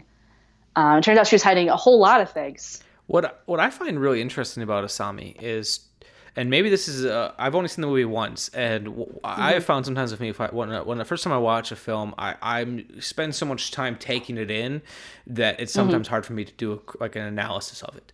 But what I loved about it is I get the perspective that throughout all of it, Asami really did like Aoyama. Mm-hmm. But she shows affection through pain, very much like everyone else in her life. Mm-hmm. Because for me, it's like the really telling scene was how open she was about everything. Yeah, she didn't tell him everything, but the fact that she showed those burn marks and told him what happened and how he reacted positively towards it, all things considered. I feel like that's when she's like, okay, I can trust him, and now we can start getting crazy. Because it didn't, to me, it didn't. Everything she was doing didn't feel like she was doing it because she wanted to kill him necessarily. It felt to me like this is how she shows affection. Maybe I'm wrong. Mm-hmm. I think that for her, she was betrayed. That's how I read it. I don't think that's totally wrong. I think that she does have a very intense kind of idea of how to show your feelings. Based on her, the abuse she went through and the trauma. But I think she felt very betrayed because for me personally, and part of the personal thing about this film is that we've talked before, I'm a survivor of sexual assault and rape. And it's kind of unclear, clearly the trauma she went through was sexual in some elements, but it's kind of unclear what that means physically. And that's on purpose, which I love. I love that you never really know, aside from the burns, you never really know the full extent of what she went through. So you can kind of interpret it. But I think that for me personally, showing your trauma to someone when you've started dating them is a huge moment. Yeah. Kind of sharing that is a really important thing in your relationship. And then when they do something to either not accept that about you or turn away from you or later betray you, it's much, much harder. Mm-hmm. And the other thing is I really associate with female monsters because I think there are moments in my life, and some of it is perception, where the way that I react to things is what we call a trauma response. It's I'm so protective of myself and I have this very hard shell around myself that I have extreme reactions sometimes that are not reasonable or rational. And I think that we see that really magnified in Asami. And so for me, it was that she loves him and she really became everything he wanted. One of the things I covered in the essay that I wrote about the film, sorry to keep referencing that, but no, that's fine. And I'll make sure to link it in the description for this as well. Sweet. So one of the things I wrote in the essay is that part of this movie for me is when I am dating a man, specifically, personally, so much of what many heterosexual American men who have grown up in our culture want is they want a woman who is there when they call her and has no needs beyond that. Mm-hmm. That she doesn't have anything else going on. And some of that is just younger men. I'm older now, but in my early 20s, certainly. They wanted to text you. They did not want you to text them too much. And the idea that Asami waits 4 days for him to call. And she does that because that's what she's supposed to do. She's supposed to not, and he's being told by his friend, oh, don't make yourself too available. Don't call her right away. That's a very classic, dating idea that I think came out of the late 90s, early 2000s. You wait 3 days to call back in the day after a date. And I think to me, all of that was like, she had shared things with him that were extremely personal and she had really built herself up to be the perfect partner. And then he, even though it was incredibly minor in some ways, he didn't respect that by still being in love with his wife or whatever, his wife who was dead. And to me, it was like, this was very much a trauma response, her murdering him, or trying to, but that was my take on it. I actually forgot about him waiting, I think you said 4 days to call her back. I forgot about that detail. And it's funny that you mentioned that was like an early 90s, 2000s thing, because the first time I ever heard that in a movie was the movie Swingers. They have a whole conversation about the right amount of time to wait. And I think that just seems stupid. Like when I met after my first date with my wife, I text her on her way home. So maybe which is that is preferred by me personally. And also you two are adorable. So good. But, thank you. Like correct. But, no, I've written other essays about loneliness and dating. And part of it is that there is such a weird disconnect where it's like you don't show too much interest because that's not good, but also show interest sort of. Like the idea is that you are, when you're dating someone you should be excited about them, but the popular culture often tells us don't show too much interest though, it gives them power, which is such a weird, if somebody is going to get that kind of power over you and abuse it, don't date them. You should not be you should end your interest in them. But yeah, I agree. It's something I experienced personally, kind of dating around the way that I do. Someone who texts you on the way home to say, hey, I had a great time, or the next morning or whatever, that's lovely. But it's so much of popular culture. Specifically, I will say in my experience in heterosexual culture, I date across lines. I'm pansexual, so I have kind of different cultures that I'm interacting with there. But especially when I date heterosexual men, there's a real attitude that they either don't want me too available or they don't want to make themselves available. And that, I just don't date those people. It's fine. But I think it's pervasive. Yeah. And it creates really uncommunicative, messed up relationships. And I think when you mix trauma up into that, Asami happens. Yeah. So one thing I wanted to talk about with this film, and I think you're going to have the best perspective on it, is... Perfect. I'm a male. There's a lot of things I can't really comment on because I don't have firsthand experience with it. I consider myself a feminist in that I agree with the ideals of feminism and I believe in female rights. And my wife's a big proponent of that as well. But one thing I found really fascinating with this film is the fact that some people viewed it as misogynistic and some people viewed it as feminist. And there's obviously a disconnect. I can see why some people would view it as misogynistic. I guess I didn't really view it that way. But then it also comes down to, it's not even just with this film. There's been problematic films throughout history, especially in the rape revenge genre, where some people will view them as feminist and some people will view them as trash. Case in point, the movie I Spit on Your Grave. It's a film that the director has said that he made as supposed to be a female power empowerment film. And there's a lot of like back and forth from men about whether or not it's feminist or it's misogynistic or not misogynistic. What's the anti-woman?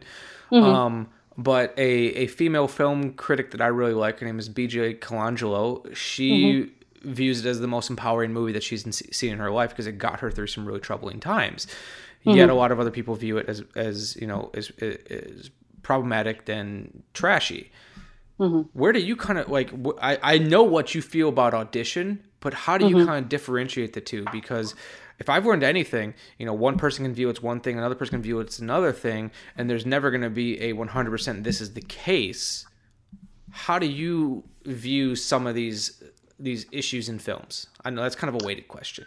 No, I appreciate it. And rape revenge, I think is my wheelhouse as far as what I deal with in genre. And it's interesting that movies that got us through really hard times, then whether or not they're empowering. Kill Bill got me through some really hard times. That movie is actually really surprising that's really surprising considering your issues with Tarantino. My issues with my very relevant conversational topics on Tarantino. Yeah. But my truths about Tarantino. But I know it's interesting. It's a complicated thing. I was recently talking to someone, a very fascinating person at a party about rape revenge, because that's what I talk about when I'm at parties, because I'm very fun. Invite me to all your parties. If you come in and talk about Miss 45, you're welcome. But we were talking about Tarantino in particular and our attitudes about it. And Kill Bill is a movie that got me through some incredibly difficult times. It kind of the second part came out while I was going through a lot of my personal trauma. And I watched it over and over again, had it on DVD. And it is such a problematic movie and such a problematic director. And I would not call it, in truth, empowering, knowing the backstory and also even the storyline. There's also something to be said about something that came up at this party as well with this very fascinating person was the right to make a movie, the right to handle a story.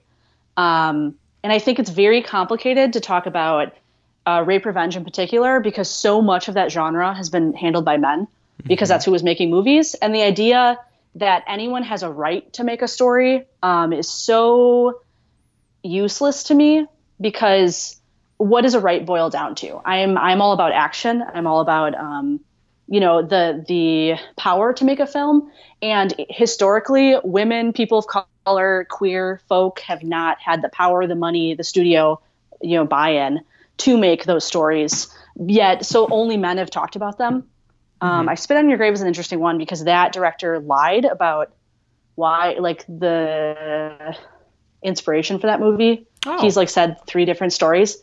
Yeah, I don't know if you know I know the based on a true story. I know the version that I heard, and tell me the version that you heard. I heard that he had found a woman on the side of the road. That version of the story. I don't remember all the details, with his kid, right? But his child. Yes. Yep. So what's the director's name? Do you know? I can find out for you real quick. Yeah, I was I feel bad to be that director. Whatever. That guy, so basically that's the story that he told when the film came out, that he found a woman who had been raped on the side of the road with his child, and they helped her. Zachary? Zarchi? It's a Hebrew name. It's okay. Meyer? No problem. No problem. No worries.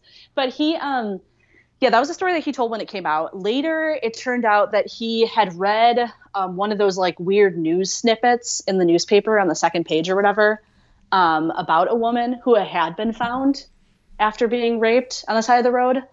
So it was a headline, essentially, that he claimed as his own and said, well, but the idea that he is going to tell that woman's story is so blatantly offensive to me. I get at the time, that's who was making movies and whatever else. I think that there are films that can personally gotten us through some really, some really important stuff, some stuff that really, things that empowered us that were made by very problematic directors, but I wouldn't call them empowering movies. Okay. And with the idea of feminist film, it's so complicated because for so long, only one gender has been making movies. And that's a huge generalization. And I love pointing out, female directors and non-binary directors and trans directors, but that's not the overwhelming population who's making movies and telling these stories. And, the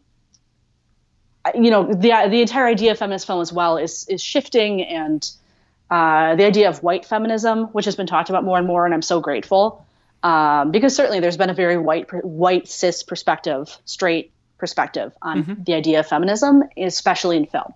I'm excited, however, to take back Rape Revenge in particular, and the relationship story. As much as I love Ari Aster and Midsommar, and I love this film, Audition, with Mike, they're still two guys essentially putting all of their frustrations about relationships and the culture around relationships on female characters that they wrote.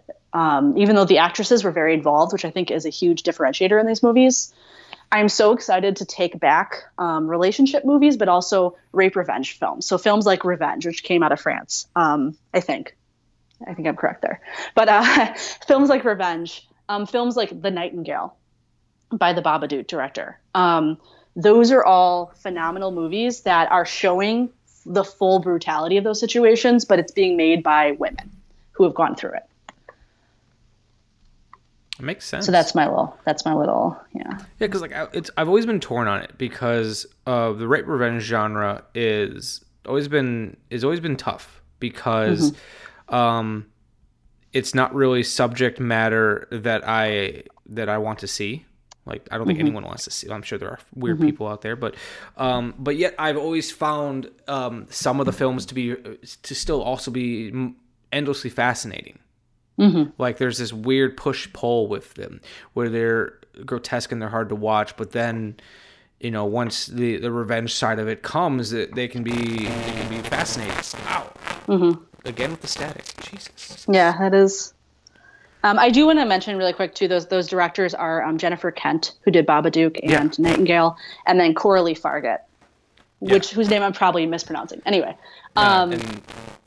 but it's another one of those films that I felt was. I know we're kind of getting off the topic of Audition, but this show's all about film tangents. Honestly, was the other prolific movie, rape revenge from that time, The Last House on the Left.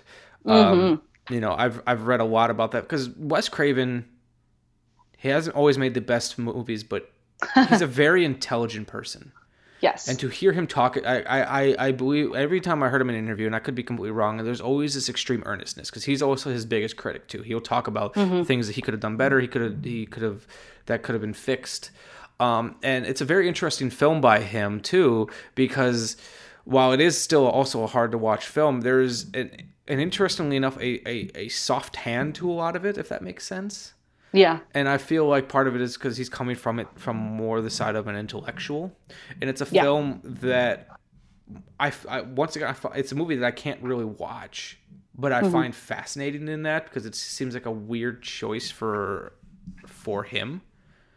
And like you listen to him talk about the film, it's like I feel like I'm talking to a college professor about a rape revenge film. It's very like conflicting because you see that movie and it's like the person who made this should be like a Tobe Hooper-esque wild man. I think with rape revenge in particular, and with the idea of feminist films in general, this Audition included. There is such a curious conversation to me surrounding those movies that I think when I talk to men about, rape revenge, they think they know what I'm going to say. And they assume, because their attitude is that I'm going to say men should never make these movies. The question they believe that we're answering is whether or not men should be allowed to or can make rape revenge movies. And for me, that's not the question, because they have. And they have been the only ones doing it since time immemorial. And I am so tired, frankly, of watching movies by men. As much as I've in this podcast talked about how much I love certain movies by men, y'all have been doing it for 100, 150 years at this point. Let's see ladies make some freaking films. Let's see non-binary folks make some films. Like for me, it's not should they, it's that they don't need to anymore. You can come back to it one day. Maybe we can have one guy every 10 years do it, just like one woman every 10 years has been doing it. But it's like, for me, the question is not should they, it's that I have seen that perspective played out so many ways and with so many different nuances. I'm just not interested anymore. Yeah. Like, I want to see, can men make a feminist film? Sure. I've seen it done. It's been great. That pony trick has been performed for me dozens of times. And I am so interested in Jennifer Kent and Coralie Fargett. And, I want to see other people make these movies. So for me, it's the conversation surrounding whether or not films are feminist is almost moot because the time periods when they were made, we're only having men making films anyway. Yeah. And it's also something like, that was a perspective I didn't have when I was younger and first got into making films, because that's all I wanted to do. But, you know, it's something I still want to pursue, and there's still things I want to make. But like, as I've gotten older and I've gotten deeper into the criticism of it, I realize there's very little I have to say. Like, or not necessarily that I don't have anything to say. That's false. I don't have anything unique to say. You know, the perspective I'm going to have is going to be very similar. And that doesn't make me want to make stuff any less. It's just, it's kind of coming to terms with the fact that, you know, I'm not special, if that makes sense. You know, and it's because, you know, everyone goes to art school thinking that what we have to say or what we have to do is different and special than everyone else. And it's not. And it doesn't mean you're not any less talented. It's just you don't, you know, like you're saying, it's time to have some different voices. I think that there's a lot to be said for producers as well. I think that's a kind of an uncelebrated role in the film world. One of my main criticisms of Tarantino, and I know it seems like I have nothing but criticisms for Tarantino, is that he for a short period did this, but he is not throwing his money behind all these female creators he claims to be uplifting. And I want to see every single film be a producer credit by Tarantino. Whereas I'm seeing that with other directors and actors now. Angelina Jolie, who came out with, you know, she started directing, and however you feel about her movies, and however you feel about her as a person, she has started throwing her money at some directors who would have never had a chance at the distribution that they got after she threw her name behind them. Yeah. And Jordan Peele, who is in many ways a director, he's a minority director who has made it. And he took that success and turned it around and was like, all right, time to start funding Black film. And he's not the only one to do that. And it wasn't, you know, he has uplifted a lot of voices along with directors like him. But I want, as in directors who have kind of made it in some way, like Angelina Jolie, you know, she's also a minority director and actress who has thrown herself into other creators. And that's my main problem with Tarantino and directors like him, and the whole idea of a feminist film as well. It's like, I want to see more producers. I want to see more white male producers who are throwing their name up there, you know, and giving the support and drumming up the support and money for minority film creators. Exactly, and like a female perspective in a lot of these films, whether it be director, writer, cinematographer, someone of note or power on the film. You know, like there's female grips and stuff like that. But like, I want to see someone who has got a vision. It can be a selling point. I know for me and Amanda, like the original Black Christmas is one of my favorite slasher films of all time. But the fact that the remake coming out is directed by a woman and written by two women, extremely intrigues me.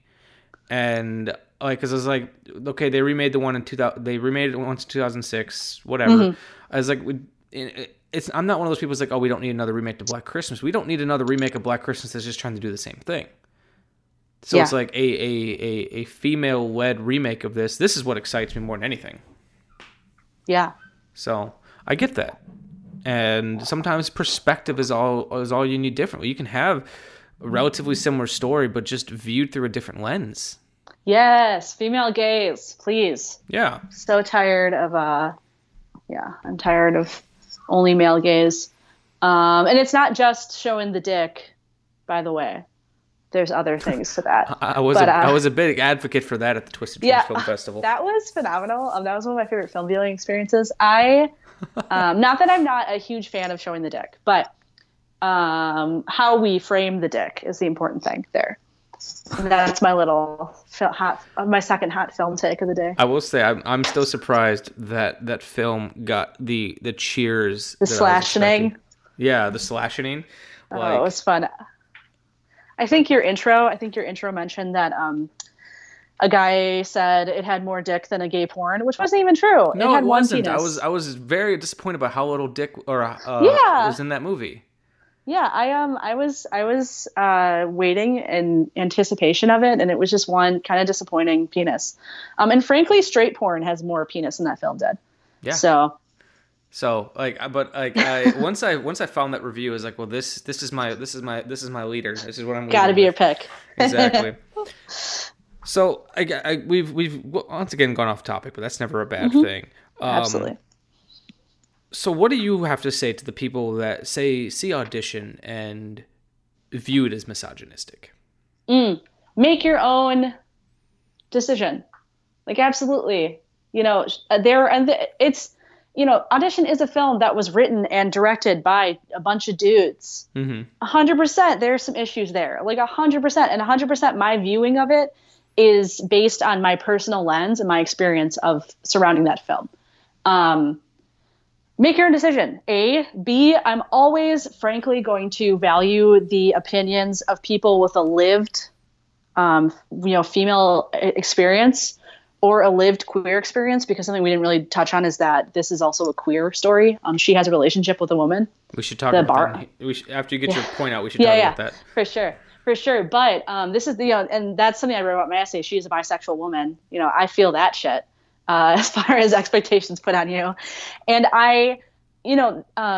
so people who have that lived experience are always their opinion to me on these topics are always going to have more weight because they have that lived experience to back it up. And it's not theoretical. They haven't watched, as much as I love Joss Whedon. Actually, I don't love Joss Whedon, but as much as I love some of the things that Joss Whedon has made, just because he always picks ladies to lead his stuff up doesn't mean that he has any sort of understanding of what it's like to be a lady in those experiences.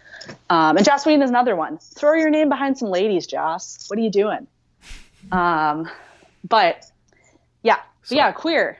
Well, gay. Actually, it's a gay movie. It is. So I didn't view it that way. Tell me how you mean. Yeah. So I think part of being a minority sexuality, which is my fancy way of saying freaking gay, is that I, number one, want to put gay relationships into everything. So I think 100% you can definitely view it as not gay, but the bar owner, when he goes to that bar, and the neighbor is like, oh, she hasn't been around, she sold it or whatever. I forgot about that. Yeah, it's such a minor part of the movie, but that was a woman. And Asami started working there, and then they... the way I read it was that they hit it off and they had a little relationship. And then she absolutely betrayed her in the exact same way Asami has always been betrayed, which is they don't love her only. They don't love her enough for what she's providing them. And I was like, yeah, all right, that is gay as hell. But, I think some people, you could also read it. A friend of mine was mentioning that they felt like it was probably a mother-daughter thing because Asami, her mother is kind of out of the picture because she's working or whatever is happening in that with her stepfather and the dance teacher. And I think that, you could certainly read it that way as well. But to me, this was, and me viewing it as a queer woman, I was like, yeah, this is what dating has been like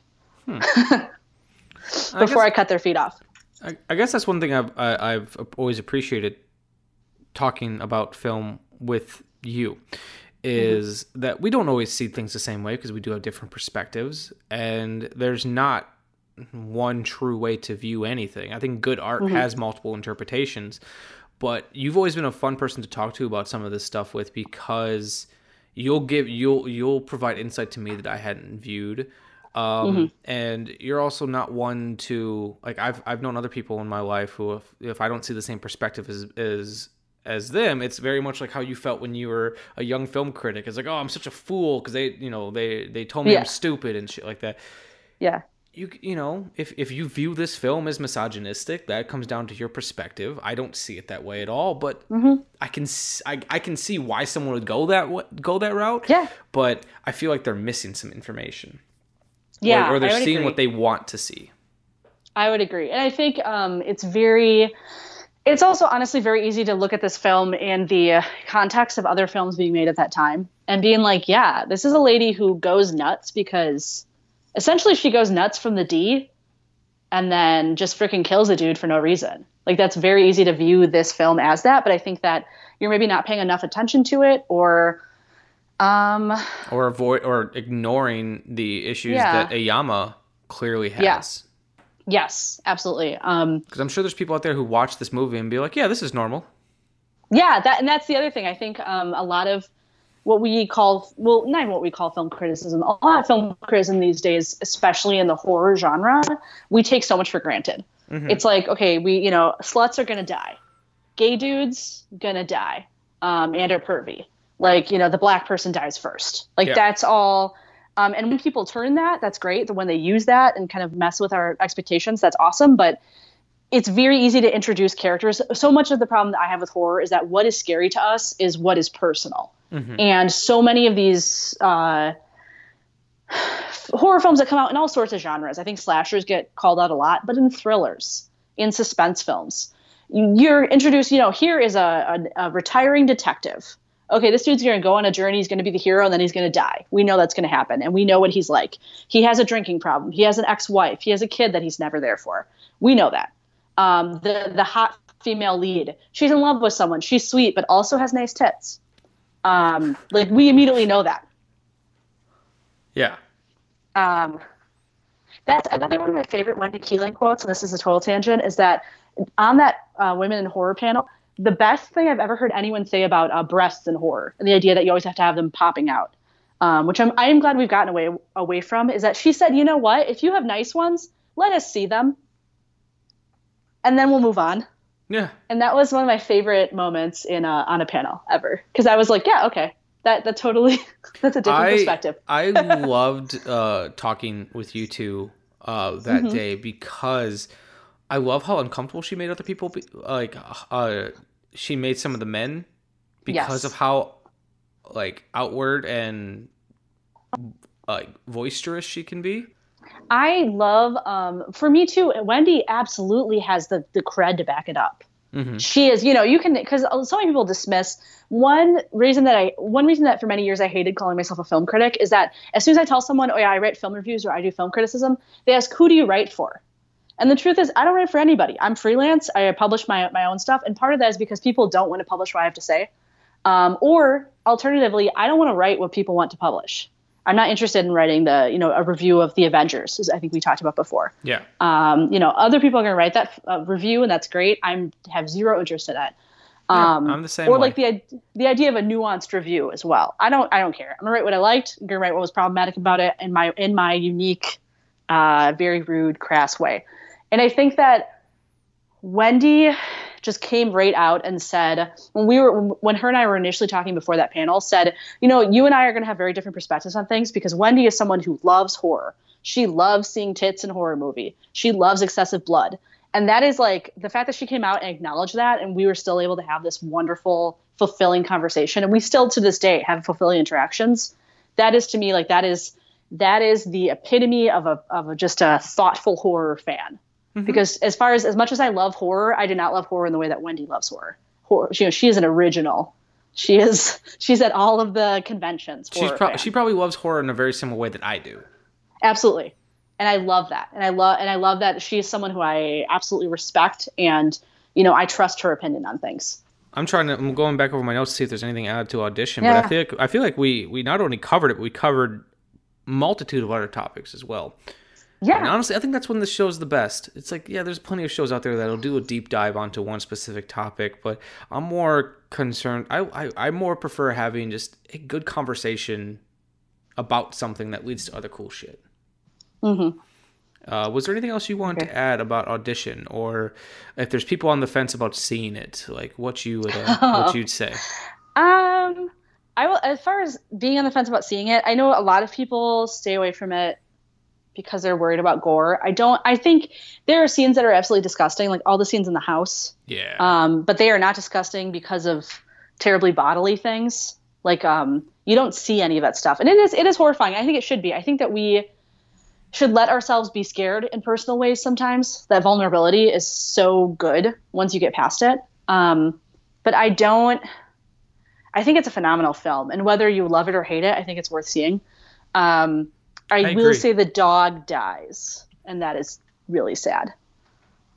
Yeah, though I will say the dog died and that bummed me out, and then I saw the bad effects for the dog. I'm like, oh, it looks like a stuffed bear. Yeah, absolutely. I think that may have sort of been on purpose. I don't think that, because the point was that this is a horrifying situation, and that she was sort of taking things out on the dog as well. Gross. I mean, I think it's a phenomenal film. It's obviously one of my favorites, but even I like hearing from people who thought it was misogynistic as well, because they have such, as long as they have a nuanced opinion on it, I think that's really valid. And if you can, it's such a different movie. Even if some of my favorite films, I don't care if someone doesn't like a film that I love. Just be able to back it up. Like, I'm not gonna sit here and tell you you're dumb. Like, unless it's someone I'm close with and I can jokingly tell them they're dumb or something. But I'm sure some of the films that I really responded to, other people aren't gonna like. And that's cool. Just be able to back it up. Like, I was having a conversation with someone one time. Milwaukee Film Festival a couple years ago was showing the De Palma film Blowout at the Oriental, and it's probably my favorite of his films. And I was talking to someone afterwards, like, "Oh, I didn't really like it. Why? I don't know. I just didn't like it." Like, then you're not. That's not good enough for me. Yeah, I agree. When we're talking about film criticism, like when we're really digging into movies, I agree. I think I jokingly, I'm not sure if you saw this, but I kind of had an off the cuff comment the other day that I canceled a date with someone because they told me that the guy at the end of Midsommar didn't deserve it. Mm-hmm.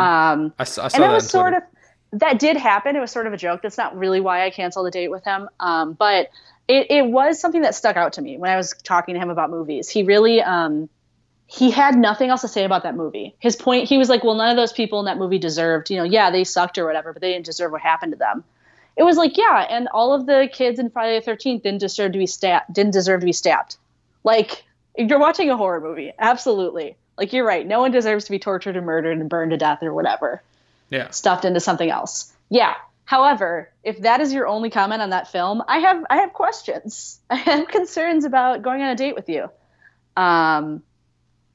So, to me, absolutely, like, have somebody back it up. And I don't know, why are you seeing a horror movie if you're not ready to see some people, some bad things happen to some people? Like, sorry, but that's what this genre is about. Yeah, and there can be very interesting, thoughtful, amazing pieces of work in the horror genre, but honestly, a lot of it's just watching people get stabbed or get spooked or what have you. It's supposed to be a fun time.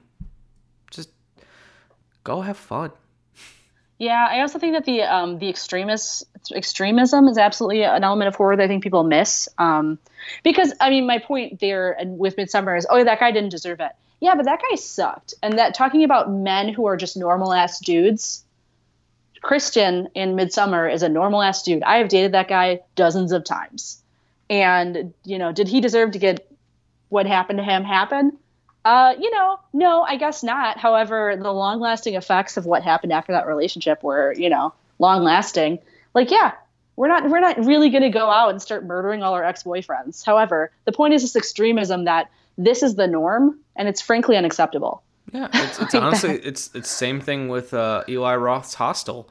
No, those guys don't necessarily deserve to be tortured, but they're all shitty fucking people. Yeah, exactly. And the point is not, we're going to go out and now we're going to, torture people who stay at hostels. No, the point is that we're using this extreme method to point out issues. Yeah. Yeah. That's horror. Much. And that's the definition of horror. Exactly. Well, Josephine, I really appreciate you coming on the show and talking audition with me.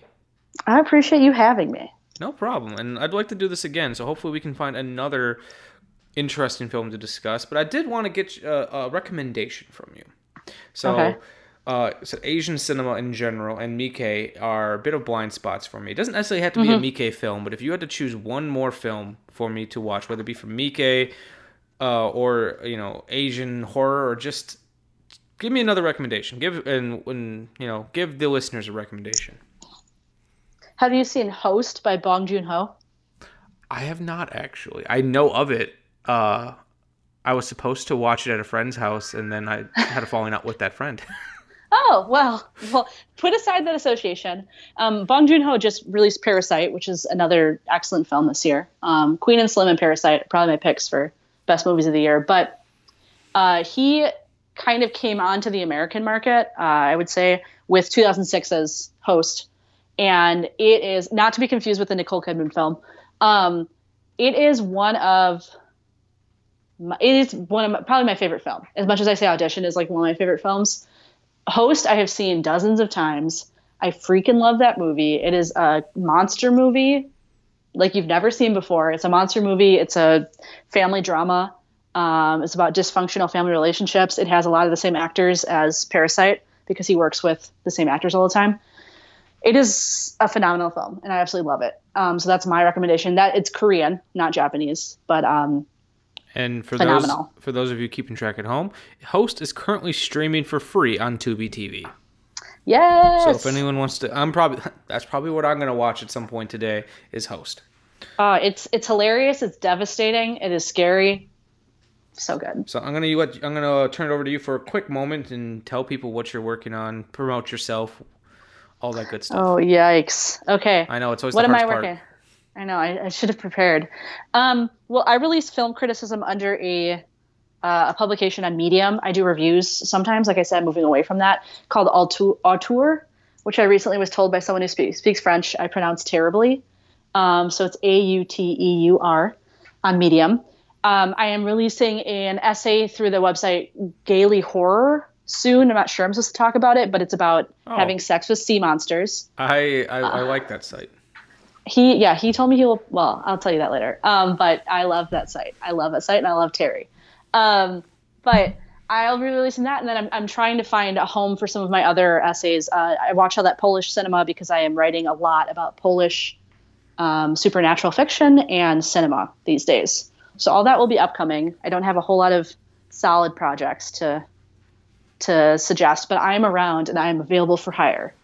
And your Twitter handle is? My Twitter handle is JM Yales. It's Yales, but spelled Yales. So JMYALES.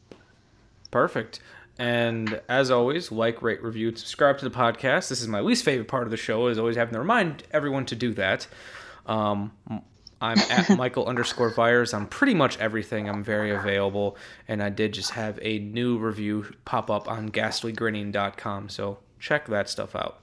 So it's good. It's a good one. No, thank you. I appreciate you complimenting it. Of course. And I think that's it. You have a good rest of your day. You as well. I'm going to eat some lunch. Perfect. I'm not, because I'm kind of fasting at the moment. Oh, okay. Well, I will. Yeah, I'll talk to you soon. All right. Bye-bye. All right. Bye, Mike. I told you guys that conversation was going to be great. I personally love it. It's when I was editing it, I had a very hard time cutting stuff out because every time we'd go on a tangent, it felt important. Not necessarily to the conversation of Audition, but just felt important in general. So I really liked that episode. I had the same problem when I was talking to Jay Gilkay about Cannibal Holocaust. So, but as I promised, here's my review of the second series of the Ultra series, Ultraman. So the back of the box says, "From the land of light, for justice's sake, here he comes, our Ultraman." Ultraman, a giant alien from the land of light in Nebula M78, enters Earth's atmosphere in pursuit of an escaped space monster. In the skies above Japan, he accidentally crashes into a jet VTOL piloted by Hayata, a member of the Science Special Search Party, SSSP, an international research and defense agency that protects the world from monsters and aliens of all shapes and sizes. To save Hayata, Ultraman merges his life force with the dying human and vows to stay and fight for peace on Earth. Now, whenever the patrol faces a threat too great for them to handle, Hayata transforms into Ultraman to save the day. Ultraman was Tsuburaya Productions' first color series, a sci-fi action-adventure drama that dominated the ratings during its initial 1966-67 broadcast run in Japan. The show was quickly licensed for release in America, airing in syndication for nearly 2 decades. Colorful, fast-paced, and packed with memorable heroes, creatures, and incredible special effects, Ultraman was the foundation for a phenomena that continues to this day and is now available in high definition. So Ultraman. I'm a big kaiju fan. Part of that being the fact that I grew up watching Mighty Morphin Power Rangers. And Mighty Morphin Power Rangers was based on a TV show from Japan called Super Sentai, where Saban Entertainment took the footage from Super Sentai, recorded a bunch of new bits, just used the action sequences, recorded all the in-betweens, and created the brand new show, Power Rangers. And I've watched both. Some of Super Sentai, and I've watched all of Power Rangers, at least Mighty Morphin Power Rangers I've watched all of. You know, this fascination with giant robots fighting giant monsters has stuck, to the point that, you know, I was a big supporter of Guillermo del Toro's Pacific Rim films, because it was essentially American kaiju films with still a Japanese influence. Ultraman was a character or a series I've known about for a while. I even a couple years ago, a new Netflix original version of Ultraman popped up, and in an anime style, and I didn't watch it, not because I didn't have any interest in it. I will admit I'd rather watch a person dressed up as a hero or dressed up as a monster than watching an anime style, but I'm sure the show's still good. But it was when Mill Creek announced that they were going to do these, I got really excited. A couple episodes ago, I think it was only like 1 or 2, I reviewed Ultra Q, which, as I said last time, is very much a almost Twilight Zone, X-Files style kaiju show. Not all of them are giant monsters, and then as I read in the back of the description, this one was going to be in color. And the reason they wanted to be in color is because they wanted to be able to sell it to international markets. And international markets, especially America, were starting to get color TVs, and they knew a color TV show would do better. Tsuburaya did not have a whole lot of time to produce this show. I think he was porting people over from Ultra Q. As soon as they finished up their duties on that show, they were coming over and doing Ultraman. And the studio, Tokyo Broadcast Center, TBS, wanted a hero to help the monster, or to fight the monsters. And originally, apparently, they did like a Rodan-esque bird that the executives didn't like because they thought it'd be too hard to differentiate between the monster and the hero. And then they did a character called Redman, who would later on become Ultraman. Where it's the early designs were him wearing like a wetsuit and everything, and you know, it's pretty much close to what the design we have now for Ultraman, and they thought this was perfect. And so every TV show is kind of based around this. I'll talk more about in just a second some design choices. So as the story said, there is a pilot named Shin Hayata who is a pilot. He's sent out to investigate this monster appearance, and his plane ends up going down.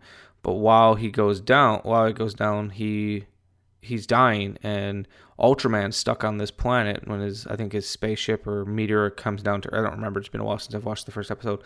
And pretty much Ultraman's like, I'm going to save you. I don't want you to die, but because of that, I'm going to be stuck on this planet then, and I want us to defend the Earth. And he agrees. And he gives him this pen. I'm trying to remember exactly what it's called. It's called the Beta Capsule. And the Beta Capsule, whenever Hayata needs to turn it to Ultraman, he can hit the capsule and he becomes Ultraman. It's the end of every episode. Very much like Power Rangers, this show has got its format. Usually it begins with SSSP, having fun, goofing around. They get some indication that there's a monster out there. They go out to investigate the monster. They use their own practical means to try to fight it off, whether it be their weapons, their vehicles, or whatever, and it doesn't work. Everything's grave danger. Hayata shows up, usually within the last minute, turns into Ultraman, fights, and then there's always some sort of joke of the comic relief character Ide being like, where was Hayata during all this? He missed Ultraman. Very much like the old Superman cartoons. Like, Clark Kent, you should have seen it. Superman was just here. And it's repetitive but fun. It's definitely a show that, like, for me, when a show is this repetitive And I'm not saying it necessarily it's a bad thing, because I love Power Rangers, and that show's just equally as repetitive. It's hard for me to binge the show. I did for the sake of reviewing this show, but this is definitely the type of show, it's like every day, every other day, I want to throw on an Ultraman, I want to throw on an Ultra Q, and kind of delve myself into this world and have fun. Because if I start just watching them over and over and over and over and over and over again, it starts kind of running together. But what this show does very well is it's definitely a show that feels like it's meant for kids. The comic relief is definitely far more heightened than it was in Ultra Q, especially with the character of Ide, and he's over the top, and someone steps on his foot, and it's very Japanese humor. He grabs his foot and blows on it and freaks out and makes funny sounds. All the coloration of the SSSP uniforms are all very bright and colorful. Ultraman's very bright and colorful. The only characters that aren't are some of the monsters, which I appreciate. I appreciate that they look like creatures, they look like monsters, and especially since some of them are recycled from Ultra Q, they are meant to only be in black and white. But what I think the show does very well is, at the same time, it's definitely a attacking monster show. They save the fucking monsters to the very end, which I actually appreciate. I didn't want the entire show to be based around a big monster fight. It really lets us get to know the characters. It really lets us get to know who these people are, so we feel for them and we learn to like them. And then it's built into the show that Ultraman has got a beacon on his chest. I don't remember what it's called. I think it's called the color. It's referred to in the booklet as a color timer. And so since Ultraman's not from this planet, he can only be around for a short amount of time. He's got a beacon on his chest. He's only got about 3 minutes in which he could be on this planet before he essentially dies. Whenever his color beacon starts going off, a narration comes in and explains what's going on, and explains that Ultraman is depleting of power, and if Ultraman does not finish this fight soon, he will never move again. Go, Ultraman! It's something like that. And the reason I think this works is, one, because it adds the built-in tension. His chest starts beeping, and it's like, oh shit, Ultraman doesn't got a lot of time. He has to end this fight soon. But then, because of that, they can't just structure the entire show around a fight. So I don't know. It's dumb, but I appreciate it, and I imagine it was built one way, as a way to keep the budget down for the show.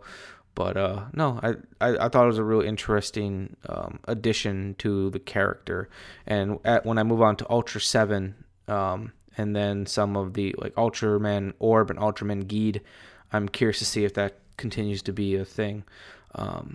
But no, if you're like me, you're a kaiju fan, you grew up as a fan of Power Rangers, you knew of Ultraman but never actually watched it, these Mill Creek collections are fucking amazing. Really well restored, great sound quality. I haven't quite figured out if some of the sound effects were added by the studios or how it worked, but some of the sound effects sound just amazing. Some of the fire effects and explosions, it sounds amazing. Coming through the tweeters on my speakers. So, but yeah, that's Ultraman. It's kind of hard for me to rate TV shows because I don't really like going through and doing episode by episode. I think that's dull. So I'd rather watch as much of the show as I can and then just talk about it with you guys and talk about what excites me about it. I did the same thing when I had to review Community. So that's Ultraman. Thanks for listening, guys. Thanks for listening to the episode with Josephine and myself. And stay tuned for more Shameless Picture Show action.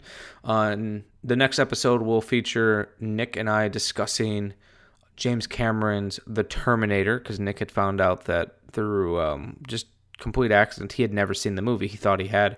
And on there too, I will be reviewing 2 Mill Creek titles. I will be reviewing Robert Downey Jr.'s Putney Swope, as well as the Frank Stallone, Christopher Mitchum vehicle, Savage Harbor, aka Death Feud. So, once again, guys, we are the Shameless Picture Show. We are here every other week to talk about movies on our personal shame lists, to better ourselves and better ourselves as movie fans. And if you're not down with that, I've got 2 words for you. Watch movies.